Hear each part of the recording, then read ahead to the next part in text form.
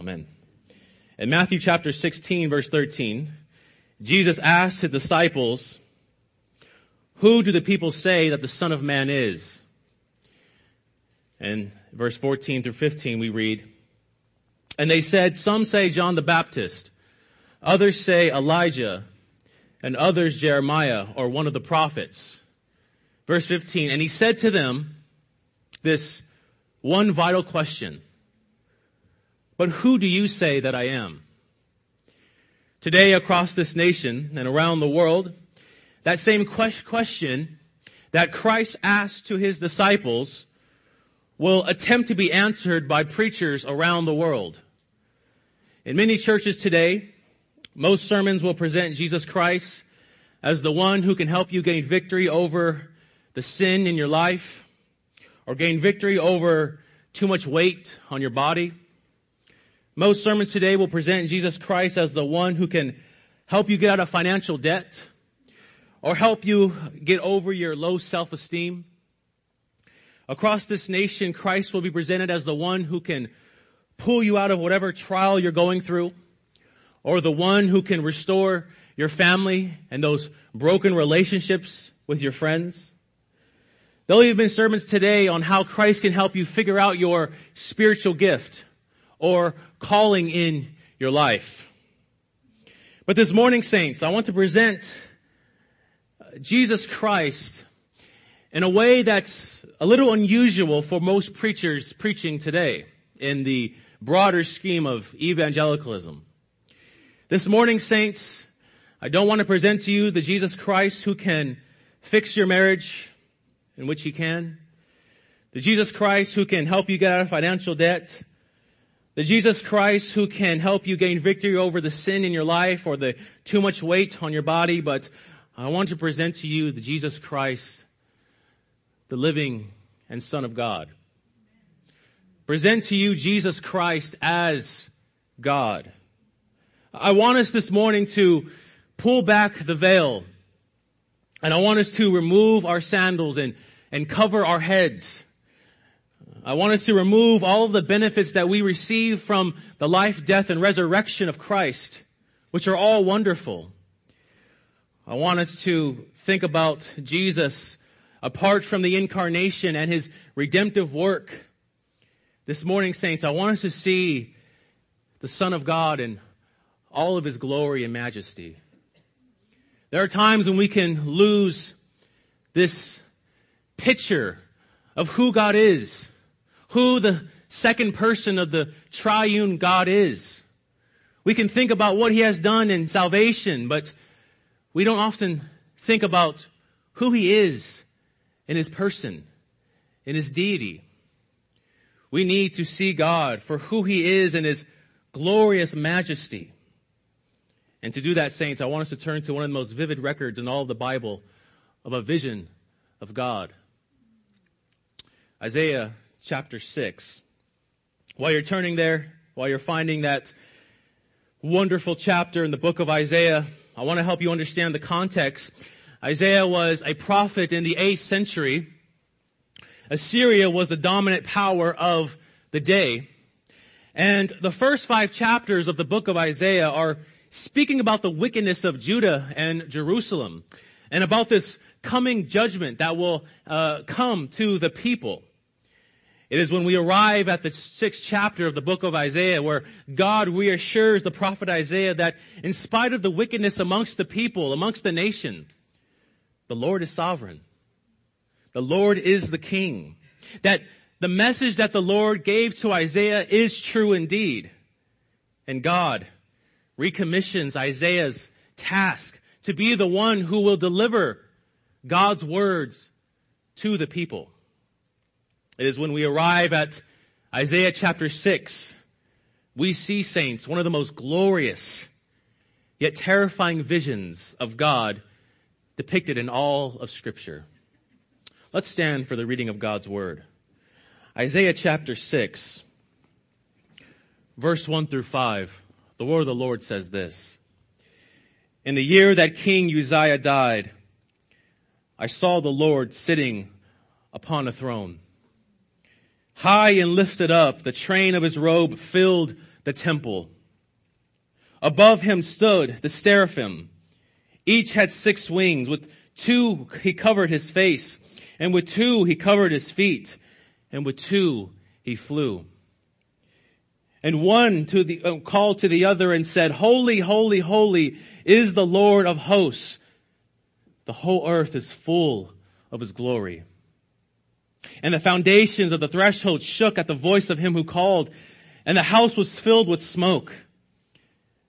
And I said, Woe is me, for I am lost, for I am a man of unclean lips, and I dwell in the midst of a people of unclean lips.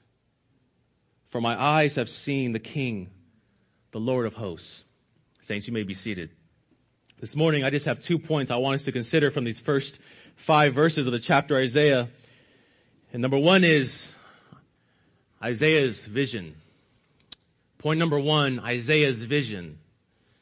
And point number 2, Isaiah's response. Point 1, Isaiah's vision. And point 2, Isaiah's response. And in this, we will see how we are to see God, but also we are to see how we are to respond to who God is. So let's look at the first point that we have, which is Isaiah's vision. Isaiah's vision. Isaiah's vision. And saints, in this point, I have 3 subpoints that will help us better understand this marvelous vision. So we have 1 point that has 3 subpoints, and it actually might not have 3 subpoints. Let's just say a various amount of subpoints, because I might be inaccurate in my counting. But let's consider the first subpoint, the fact of the vision. This is the first subpoint, the fact of the vision. Again, saints, if you have a Bible, look at verse 1. In the year that King Uzziah died, I saw the Lord. In the year that King Uzziah died, I saw the Lord. Saints, the first observation that we must consider is this. Isaiah saw the Lord. Isaiah saw the Lord. Before we can do any explanation, before we can do any exegesis of the text, before we can draw out the practical implications of the text, we must marvel and reflect on what verse 1 says. Isaiah saw the Lord. There are times, saints, when you are reading various texts in the Bible, you come across a text that warrants you to not go any further, that warrants maybe a pause, that warrants maybe a head shake and you being moved in what you are reading. It warrants maybe a gasp. Saints, this is one of those times. What a sight this was for the prophet Isaiah. There are some of us that have seen many marvelous and glorious things in our lives, whether that be a monument, whether that be a building, whether that be maybe even a celebrity, a person. Me personally, I've been with my mother, and it was one of the scariest things I've ever done in my life. She wanted to go to the top of the Empire State Building. And when I was at the top of the Empire State Building at night, all of New York City was lit up. And that was terrifying for me, but also that was glorious and marvelous to see all of New York City lit up.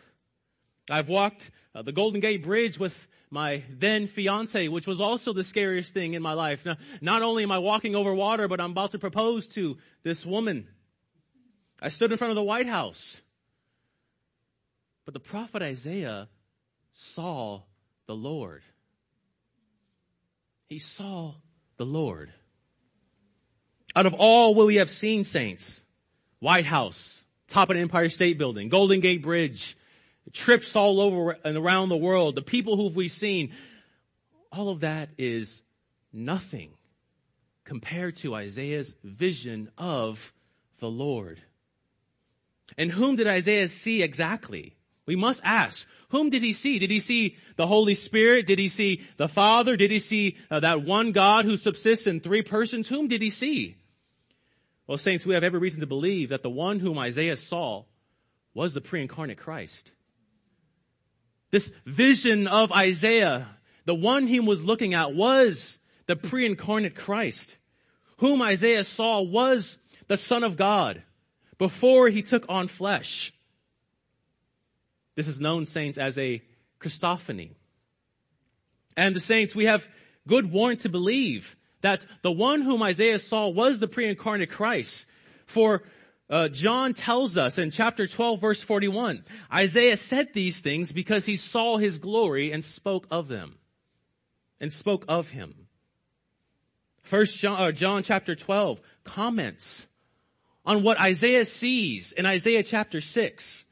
This was the pre-incarnate Christ. This was the one whom was going to take on flesh and redeem the sins of his people before he did all of those things. This was Jesus Christ before he took on the title of Jesus Christ. This one whom Isaiah saw was the second person of the blessed Trinity, the Son of God, before the birth, before the ministry, before the crucifixion, before the resurrection, before the ascension of Christ. Isaiah saw the Lord Jesus Christ enthroned in heaven, the Son of God, the second person of the blessed triune. Which leads to our second subpoint, and that is this. What is the manner or nature of this vision? What is the manner or nature of this vision? Meaning, saints, did Isaiah see the Lord with the physical eye? Was Isaiah brought into a trance? Was this all a dream for Isaiah? What was the manner and vision, or manner and nature of this vision? Well, saints, that is a sermon in and of itself. And we don't need to survey the scriptures to find out the nature and manner of Isaiah's vision. But we do know this. Isaiah saw the Lord. We don't know if it was a dream, if it was a vision, if it was a trance, or any of those things. But we know one thing, that the scriptures is clear. Isaiah saw the Lord. But we must know, saints, that even though Isaiah saw the Lord, he didn't see the Lord as he truly is in himself. Even though Isaiah saw this wonderful vision of the Lord, we must note that Isaiah didn't see the fullness of who the second person of the Trinity is. Just as you are looking at me right now, you see the totality of my being. You see my blemishes, you see all of me. And you can handle all of me. Right? I'm not going, you, at a sight of Isaiah, you are not going to die. That's not the case with God. We can't look at the fullness of who God is. So this vision was not a vision of the Lord and who he is in and of himself. For no man can comprehend that. But also, saints, we must note that the scriptures are clear that God is invisible. God is invisible. We read in John 4 that God is spirit. God is spirit. No man can see God for whom he truly is, as John 1:18 tells us. In our confession, chapter 2, paragraph 1 of God and the Holy Trinity, our confession says, the Lord our God is but one living and true God, whose subsistence is in and of himself, infinite in being and perfection, whose essence cannot be comprehended by any but himself. A most pure spirit, invisible, without body, parts, or passions, who hath immortality. And hear this, dwelling in the light, which no man can approach onto. Who can see this God for who he is? Whatever the nature of this seeing is, saints, we know that Isaiah didn't cast his eyes on the Lord and see God for who he truly is in himself, for that will be fatal for Isaiah. So what is the nature of Isaiah's vision? If we can't say, if we don't know if it's a dream or a trance, if we know that Isaiah didn't see the Lord for who he is in and of himself, for no man can comprehend that, what is the nature of this vision? Consider the words of John Calvin. It is asked, how can Isaiah see God who is a spirit and therefore cannot be seen with bodily eyes? Nay, more, since the understandings of men cannot rise to the boundless height, how can he be seen in a visible shape? How can Isaiah see this vision of the Lord and have this, the way Scripture depicts it as having a physical shape? There's great descriptions of what Isaiah sees. Hear what he says. But we ought to be aware that when God exhibited himself to the view of the fathers, he never appeared such as he actually is. God never appeared as he actually is, but such as the capacity of men can receive. Though men may be said to creep on the ground, or at least dwell far below the heavens, there is no absurdity in supposing that God comes down to them in such a manner as to cause some kind of mirror to reflect the rays of his glory. There was therefore, and hear this, there was therefore exhibited to Isaiah such a form as enabled him, according to his capacity, to perceive the inconceivable majesty of God, and thus his attributes to God: a throne, a robe, and a bodily appearance. That was a lot. But what Calvin is basically saying is the Lord appeared in a way in which Isaiah could apprehend what he was seeing. The Lord comes down, this divine condescension of the Lord, and meets Isaiah where he is at, to show Isaiah whom he is. Yes, he didn't see the Lord for who he is in and of himself. But does that mean that the God whom we serve is unable to condescend to finite creatures and reveal to us whom he really is? Never be, saints. That although the prophet Isaiah cannot see God for who he is in and of himself, the Lord discloses himself in a manner where Isaiah can understand. Similar to when you guys talk to your babies, when you talk to your grandchildren or nieces and nephew or whatever, whoever that's small, when you talk to them in language that they can understand. Mind you, the language that you talk to them, and I'm going to be guilty of this when my son is born, but I don't even know if they understand what you are saying. But you speak to them in a language where they can understand, right? You condescend to them. This is what's happening in this vision. God is condescending to Isaiah's finite capabilities and his limitations to what he can apprehend. The Lord manifests himself in such a way that Isaiah can receive it. The Lord stoops down to Isaiah's limited capacity in order for Isaiah to see God for who he is. Now let's look at the third subpoint, and that is the content of the vision. We have the fact of the vision: Isaiah saw the Lord. What is the manner that Isaiah saw the Lord? Well, we don't know. But what is now the content of the vision? What is the stuff of the vision? What did he actually see now? And this is the glorious truth of Isaiah chapter 6. What did he see? We know that the one whom Isaiah sees is the Son of God, the pre-incarnate Christ. We have that laid out. We know that the Lord didn't fully reveal who he was to Isaiah, for no man can comprehend that. Rather, he revealed himself in such a way that Isaiah can understand. So, how did the Lord condescend to Isaiah? How did he bring himself to a place where Isaiah can apprehend? Look again at verse 1, saints. In the year that King Uzziah died, I saw the Lord sitting upon a throne, high and lifted up, and the train of his robe filled the temple. Again, saints, this should cause us to pause. This description of who our Lord is should cause us to gasp. It should cause us to marvel. It should cause us to immediately drop to our knees and pray to the one whom Isaiah is seeing in this vision. We ought to be in awe of this vision that Isaiah saw. What a majestic and glorious description we have of our Lord. First, Isaiah says that he saw the Lord sitting upon a throne. He sees this one sitting upon a throne. And saints, what a proper description that is of our Lord, is it not? For our God is the King. Notice how I said is the King and not a king. He does not derive his kingship from past lineage. He is intrinsically, in and of himself, the king. No one anointed him to be the king. He wasn't a prince and then became a king. He was always, eternally, everlasting, and forevermore will be the king. He is the sovereign. He is the ruler of all things. Presidents begin and end their terms. Kings die and another is raised up.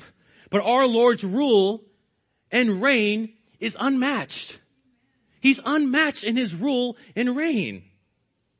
There are those in this world who have great and extreme political power, who can pass laws and do things that we can't do, who to us are giants, but to God are midgets.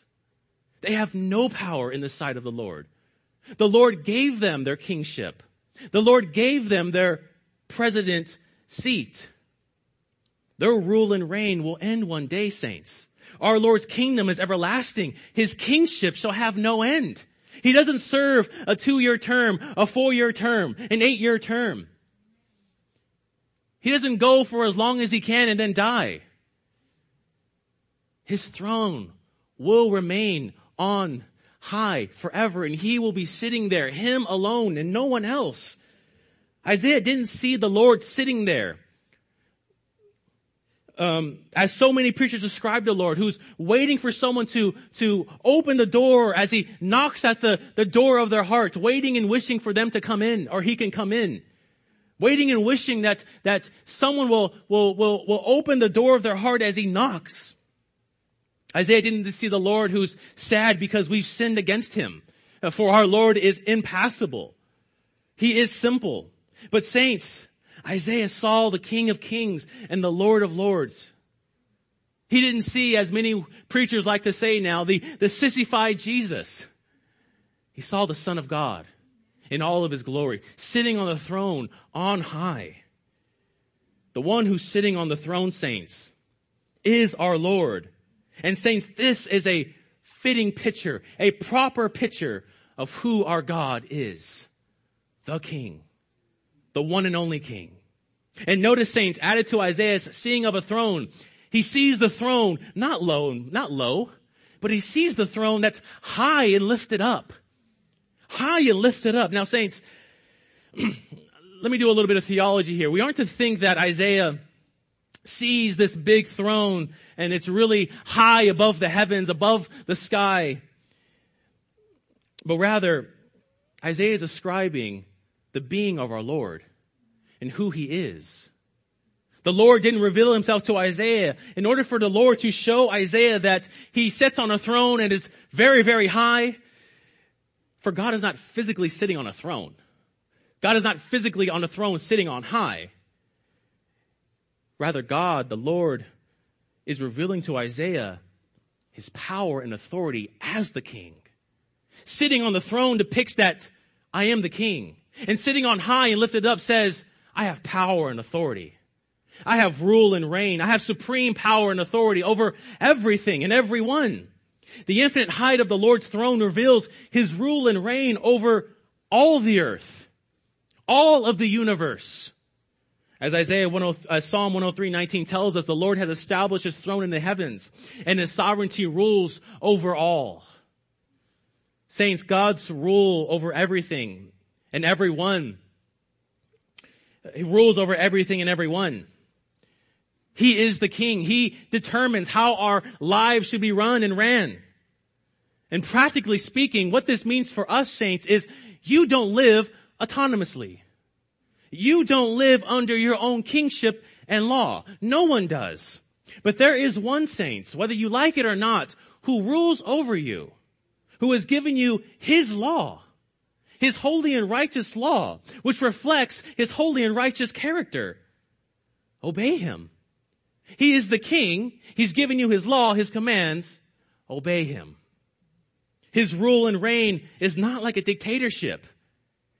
It's not a dictatorship. His law, as 1 John 5 tells us, his commands are not burdensome. They should be, as the psalmist says in 1, a delight to our souls. But saints, we make them burdensome. God's commands are not burdensome. We make them burdensome because we don't want to obey him. We don't want to do what he commands. We don't want to bow our knee and confess with our mouth that this one is the king and rules over my life. Therefore, I am indebted to him. I need to obey him.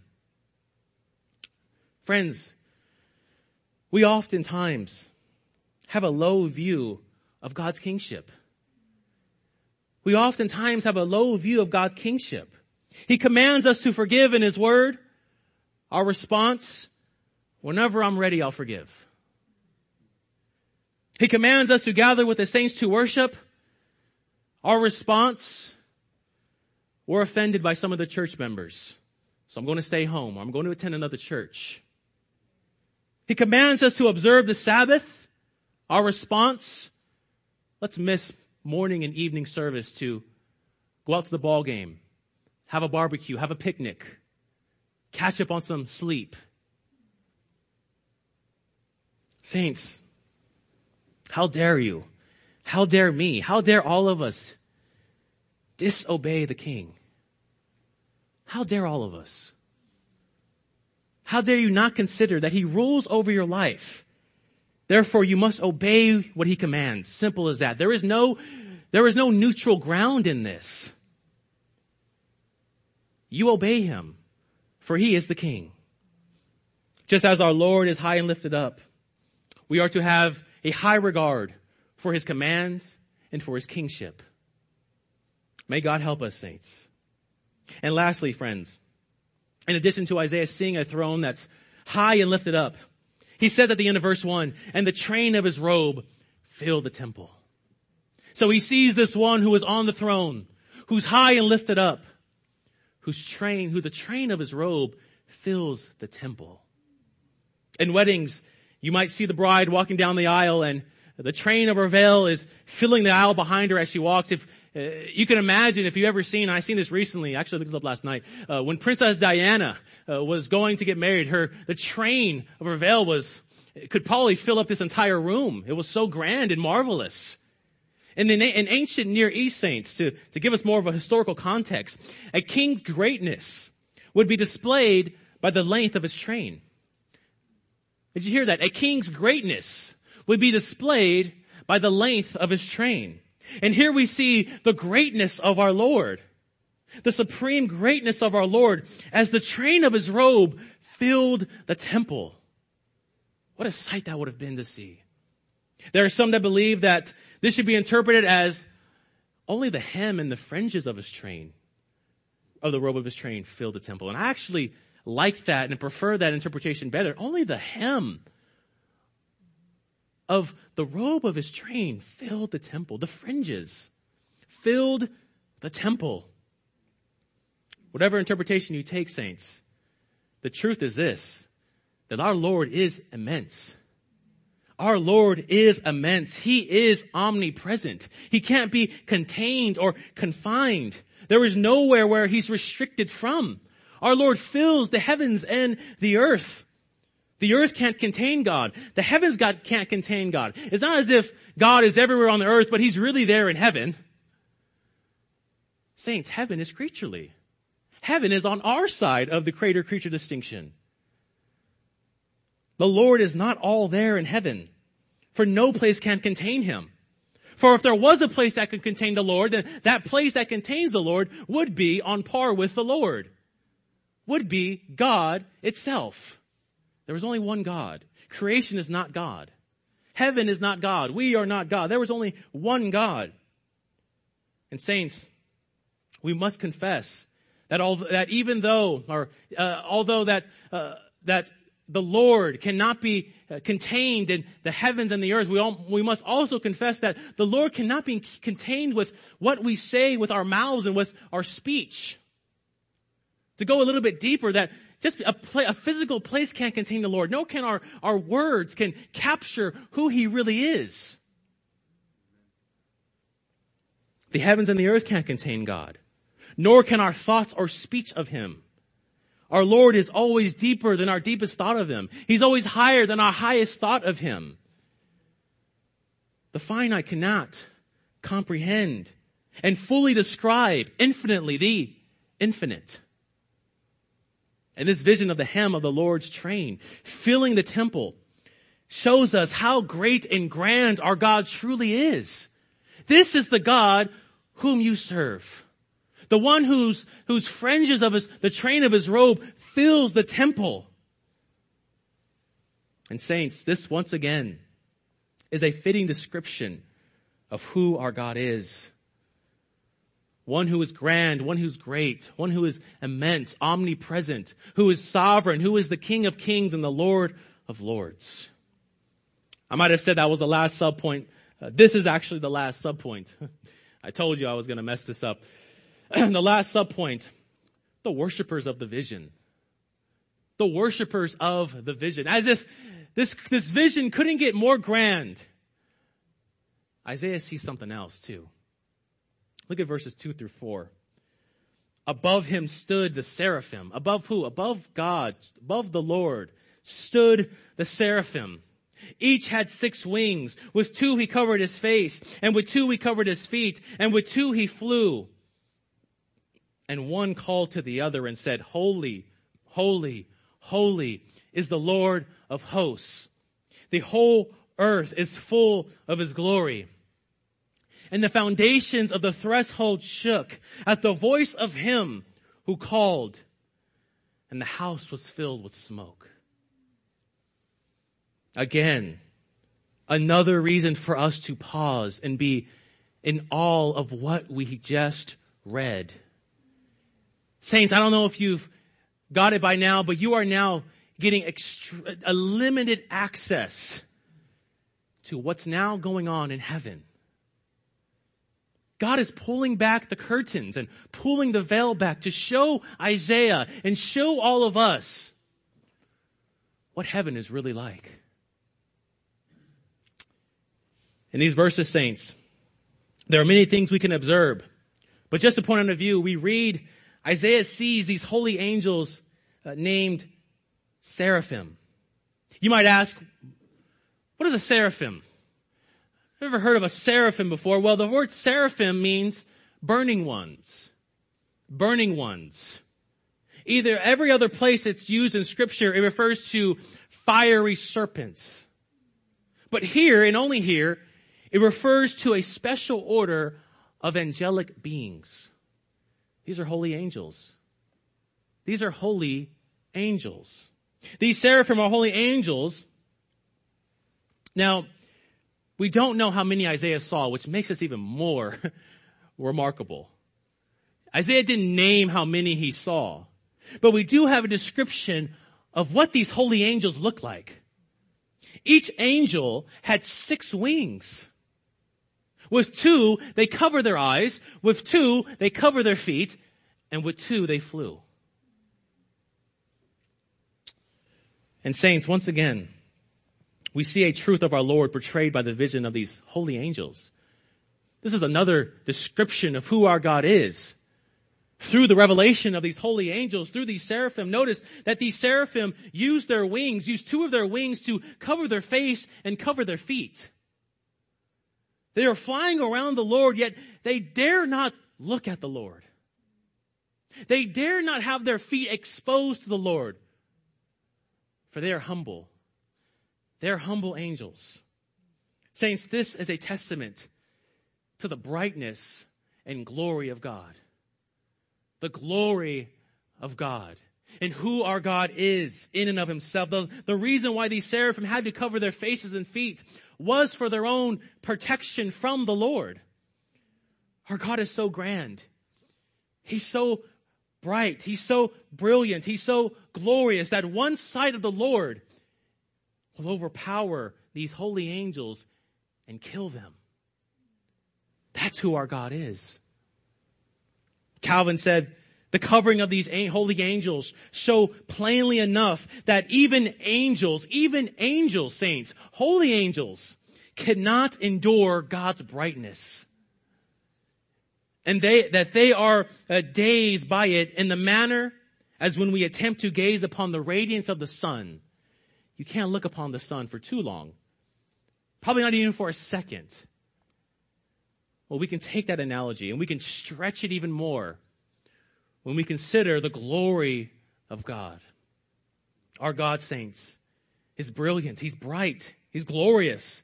As James said, our God is the Father of lights, with whom there is no variation or shadow due to change. 1 John tells us that God is light.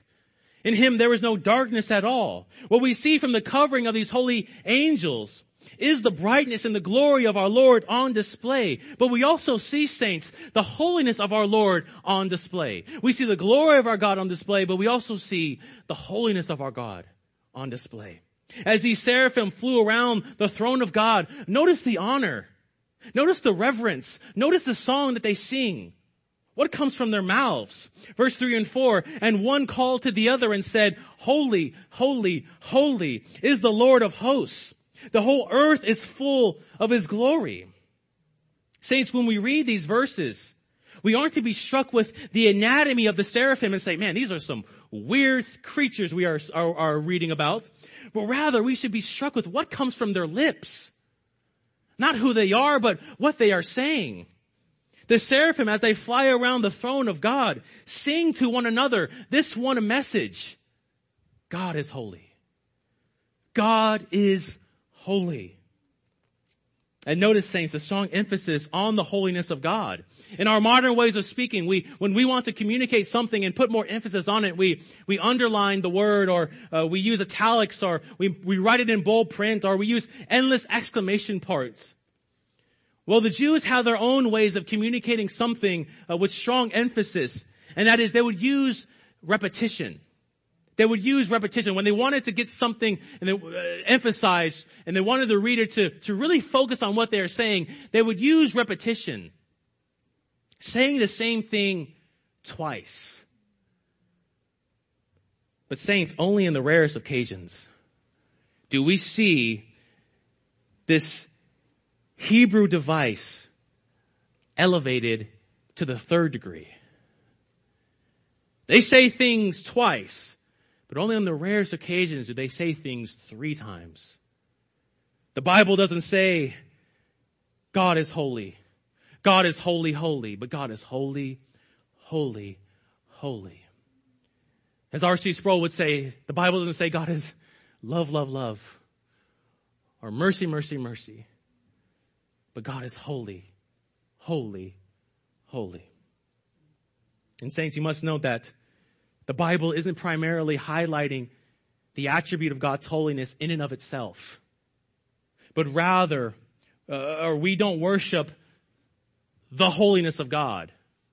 We worship the God who is holy. We don't worship God for his attributes. We worship God for who he is. Who has these attributes in and of himself. We never attempt to elevate these attributes apart from who the God of the attributes is. And saints, when we say that God is holy, we aren't to think that this just means that God is sinless, for although it does mean that to a certain degree. Or we can't think that he is more pure than others, for it does mean that to a certain degree. But here in this context, we are to see that holiness means much more than sinlessness and purity. For remember that these seraphim, they're holy angels. So if holiness just meant sinlessness and purity, then these angels are that as well. Why would they cover their feet and why would they cover their eyes? But saints, when we think about the holiness of God, we need to think of this vast chasm, this wide gap that exists between the Creator and his creation. To say that God is holy is to say that God is separate from his creation, is to say that God is unique, with no rivals, with no competition. This is whom you serve. Our Lord is not a super angel, nor is he a divine version of man, but rather he's wholly other than all of his creation. He is unique. And the covering of the eyes and the covering of the feet and the affirmation of God's holiness by these flying seraphim who are holy in their own right revealed to us, revealed to Isaiah, this vast gulf that exists between men, holy angels, and God. There is a wide gap that exists between us, holy angels, and God. Saints, God's holiness is so great. His separation from his creation too infinite. And his moral excellence is so bright that even those who are holy in their own right must cover their faces, must cover their feet. And lastly, saints, as we close, notice the effects of the seraphim praise. Verse 4, and the foundations of the threshold shook at the voice of him who called, and the house was filled with smoke. If the seraphim's voice is enough for the thresholds to shake, them singing holy, holy, holy, if that is enough for the thresholds to shake, imagine what the voice of our Lord would do. The whole building would collapse. And saints, as we close this point, I hope I emphasized enough, and I hope you see this God whom Isaiah saw. Saints, this is the God whom you serve. Sometimes we need to go back to the ABCs and be reminded of who our God really is. Our God is the King. He is the sovereign. He is the ruler of all. He reigns everlasting. He is glorious. He is majestic. He is the King of kings, who is unrivaled in his majesty, whose glory is infinitely weighty, who's holy, holy, holy. Now, saints, let's move to our last point. That is Isaiah's response. Isaiah's response. After Isaiah has seen this marvelous vision of God and who he is, we read in verse 5 his response to this grand and great vision. But before we read Isaiah's response, saints, I want to ask you something. If you were in Isaiah's shoes, what would you say? If it was you who saw this marvelous vision of the Lord, what would your response be? What would you say? It was asked to actor, comedian, and atheist Stephen Fry what he would say if he was confronted by God. Hear this. Fry's response, I would say, bone cancer in children. What is that about? How dare you? How dare you create a world to which there is such misery? That is not our fault. It is not right. It's utterly, utterly evil. Why should I respect a capricious, mean-minded, stupid God who creates a world that is so full of injustice and pain? That's what I would say. The famous evolutionary biologist and atheist Richard Dawkins was asked the same. What would you say if you met God? His response, well, I would ask God, which one are you? Are you Zeus? Are you Baal? Are you Yahweh? And why did you take great pains to conceal yourself and hide yourself from us?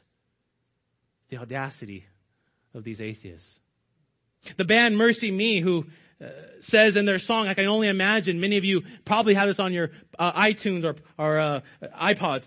Surrounded by your glory, what will my heart feel? Will I dance for you, Jesus, or in awe you be still?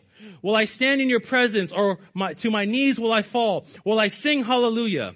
Will I be able to speak at all? I can only imagine. Friends, what would you do? What would you say? Would you attempt to put God on trial like the atheist and unbeliever? Would you be unsure of what you would do like the lyrics of Mercy Me says? Would you dance, sing, stand, fall, be in awe? What would you do? Truthfully, saints, you wouldn't have any of those reactions. None of those would be your reactions. Our response to God would be a lot like Isaiah's response to God. Look at verse 5, saints. And I said, woe is me. Woe is me, for I am lost. For I am a man of unclean lips, and I dwell in the midst of a people of unclean lips. For my eyes have seen the King, the Lord of hosts. Saints, there is an improper response to a vision of God and who he is. And there is a proper response to a vision of God and who he is. And this, saints, in verse 5, we see a proper response to who God is. This response from Isaiah is how we all will respond that one day when we meet the King. This is what we will say. The atheists will shut their mouths. The Christians will fall on their face and repeat the words of Isaiah, "Woe is me, for I am lost." What a humbling response this is from the prophet Isaiah. After seeing this bright and glorious vision of the Lord, he then contemplates, saints, his own sinfulness and his own creatureliness. Woe is me, for I am lost. Other translations might say, for I am ruined, for I am undone. This speaks of how powerfully Isaiah was affected by the vision of the Lord.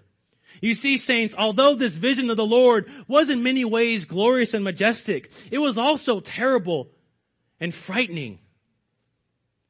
Isaiah didn't look at this vision of the Lord and say, "Oh, I need to take a picture of this." He was terrified. He was frightened by this vision of the Lord. This vision of the Lord for Isaiah in many ways was the worst day in his life. Isaiah's response to God wasn't to start singing hallelujah. He didn't feel the urge to dance. He wasn't shook in awe. Rather, he was terrified. He was scared out of his mind. When Isaiah said, "Woe is me," this is not to be understood as Isaiah repenting and asking for forgiveness. Rather, this is Isaiah pronouncing judgment upon himself.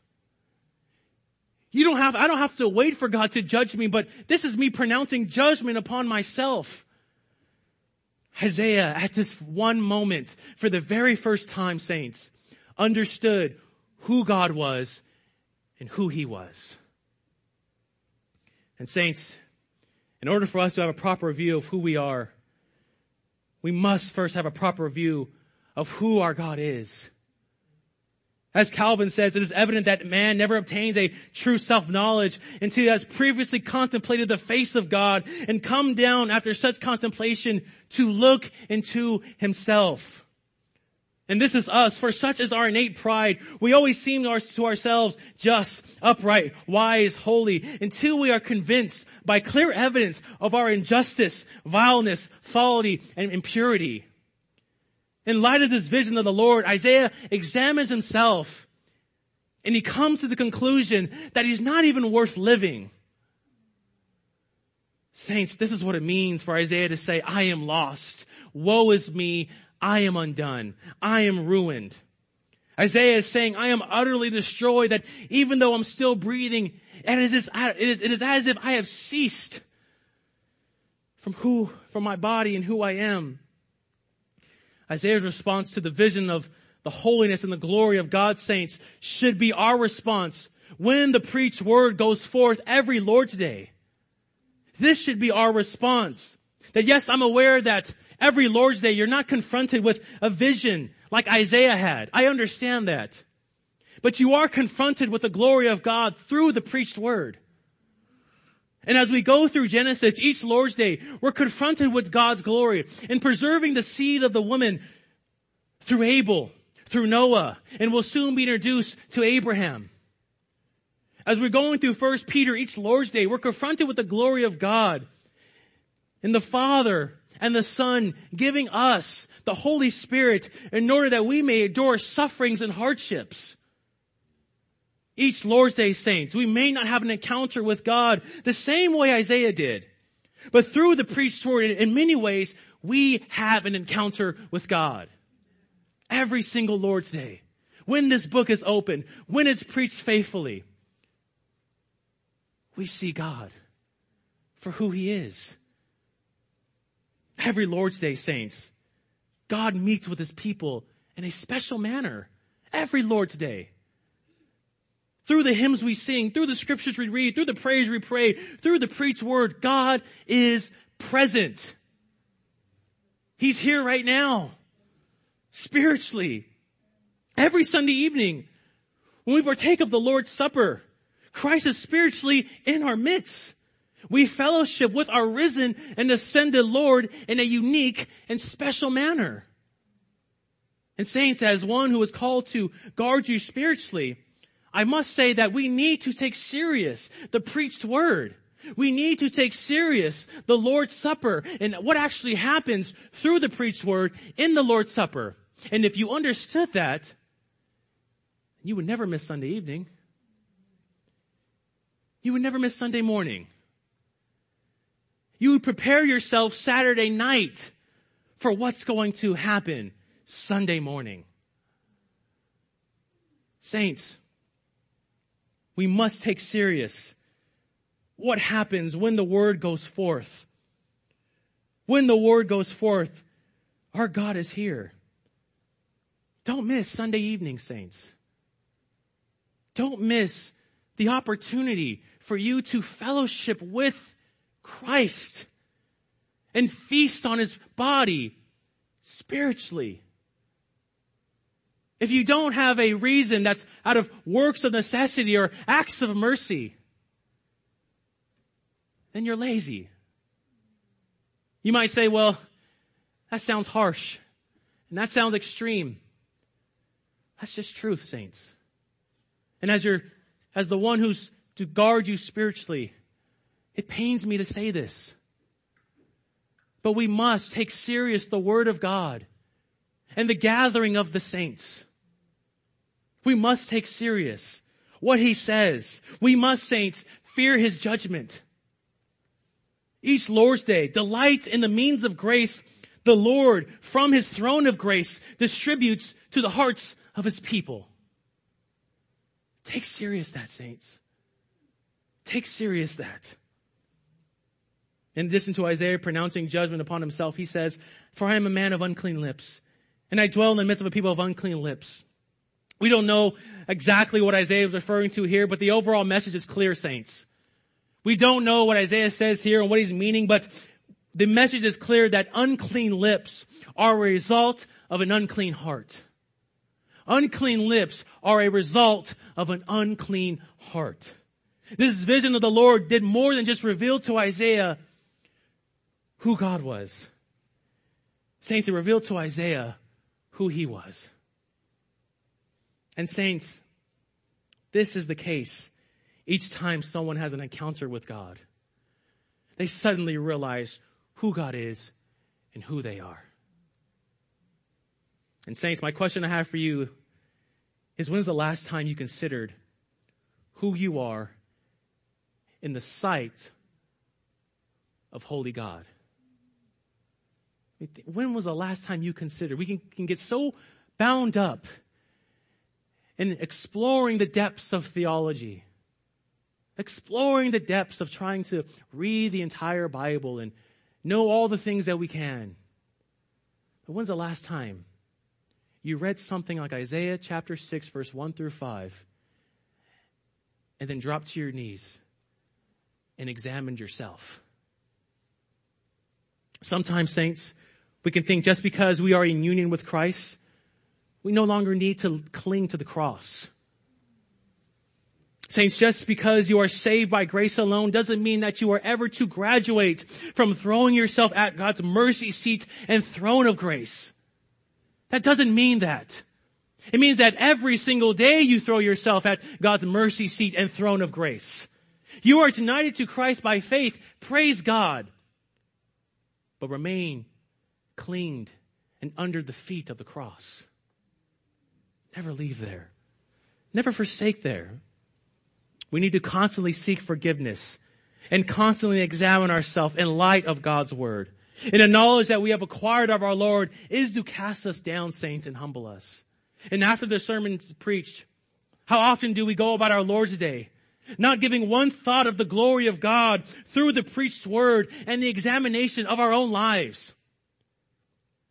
You might understand all the things that the preacher says, but you should understand one thing: who God is and who you are. That should be enough. If you want more, listen to the podcast. We are to take pause as Christian saints. When's the last time you did that? Take pause as Christians. We are to pray that the sermon each Lord's Day will bring you to a place like Isaiah, where you examine yourself and explore the inner depths of your own soul. Pray that God's word will bring you low so you can cry out to God, "Cleanse me, clean me, make me anew." Saints, we need to at times echo Isaiah's examination of himself. Woe is me, for I am lost. For I am a man of unclean lips, and I dwell amongst a people of unclean lips. And saints, lastly, let's see the reason behind the prophet's alarming assessment. The ending of verse 5 says, for my eyes have seen the King, the Lord of hosts. This all comes full circle. Why is Isaiah feeling such way? Because he saw the King. He saw a vision of the King. Isaiah, while reflecting on his own worthlessness, he remembers how this self-examination was brought about. And although this vision for Isaiah was a glorious and terrifying one, saints, it was a reassurance of who his Lord is. Let's remember, saints, that this vision of the Lord was seen after the year that King Uzziah died. After the year that King Uzziah died. One who was on the throne at age 16, reigned for 52 years, who was for the most part beloved by his people, a great king, ended miserably, but a great king. He's now dead. He's dead. The city is in grieving. They're trying to move on with their lives. Don't know what the future says for their nation. Then Isaiah sees a vision. In the midst of catastrophe, in the midst of chaos, in the midst of just bearing this king that reigned for 52 years, Isaiah sees the King. He sees the King.